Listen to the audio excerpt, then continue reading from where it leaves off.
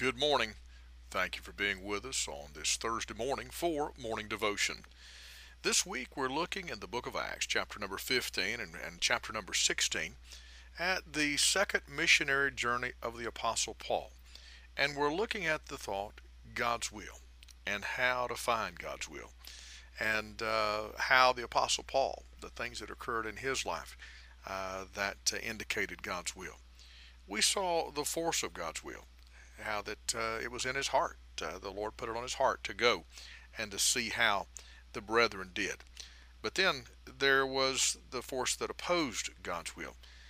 There was the fight between him and Barnabas, and they split company. They broke fellowship one with the other over John Mark, and whether or not he would go with them on the second journey after having abandoned or committed mutiny, I guess, on the first missionary journey. And then we saw yesterday the enforcement of God's will, how that the Lord used some things to, even though there'd been some opposition to God's will, that God used some positive things to indicate and to enforce his will.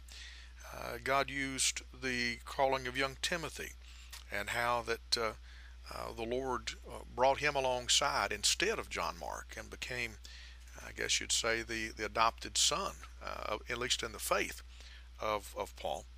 And of course, the Bible goes on to say there were some churches were established in the faith and increased in number daily. So that was the positive side, the enforcement of God's will. But then there's also the negative side, in that God forbade them to preach the gospel there in the regions of Asia. And so that brings us to our fourth point in this series of thoughts, not only the enforcement of God's will, but the reinforcement now of God's will. Verse number 9 of Acts 16 says, "And a vision appeared to Paul in the night. There stood a man of Macedonia and prayed him, saying, Come over into Macedonia and help us. And after he had seen the vision, immediately we endeavored to go into Macedonia, assuredly gathered that the Lord had called us for to preach unto them." Well, there is the story here, of course, of the Macedonian call, the reinforcement of God's will.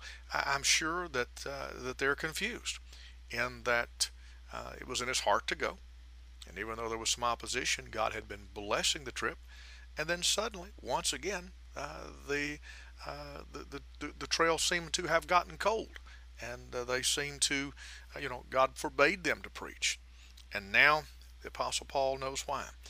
Because the vision, it appeared to him during his sleep, and there was a man in the vision, and the message of the vision, come over into Macedonia and help us. And this seemed to put all the pieces of the puzzle together in the apostle's mind and in the apostle's life. Well, I say it's amazing sometimes how much clearer things will be tomorrow than they were today. It's amazing how that when in doubt, oftentimes just don't, and just wait on the Lord's will, and wait to know the mind of God. And it's amazing how the Lord can bring circumstances and situations to light to help you understand certainly what the reinforcement of God's will is.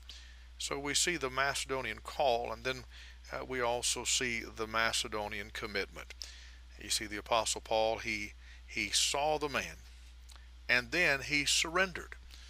The scripture says, to Macedonia. Immediately we endeavored to go into Macedonia.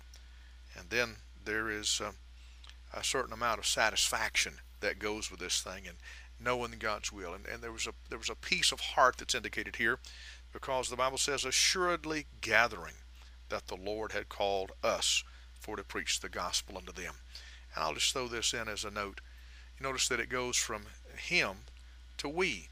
It goes from the singular and the third person, but to first person. And so the author, Luke, Dr. Luke, he joins the team.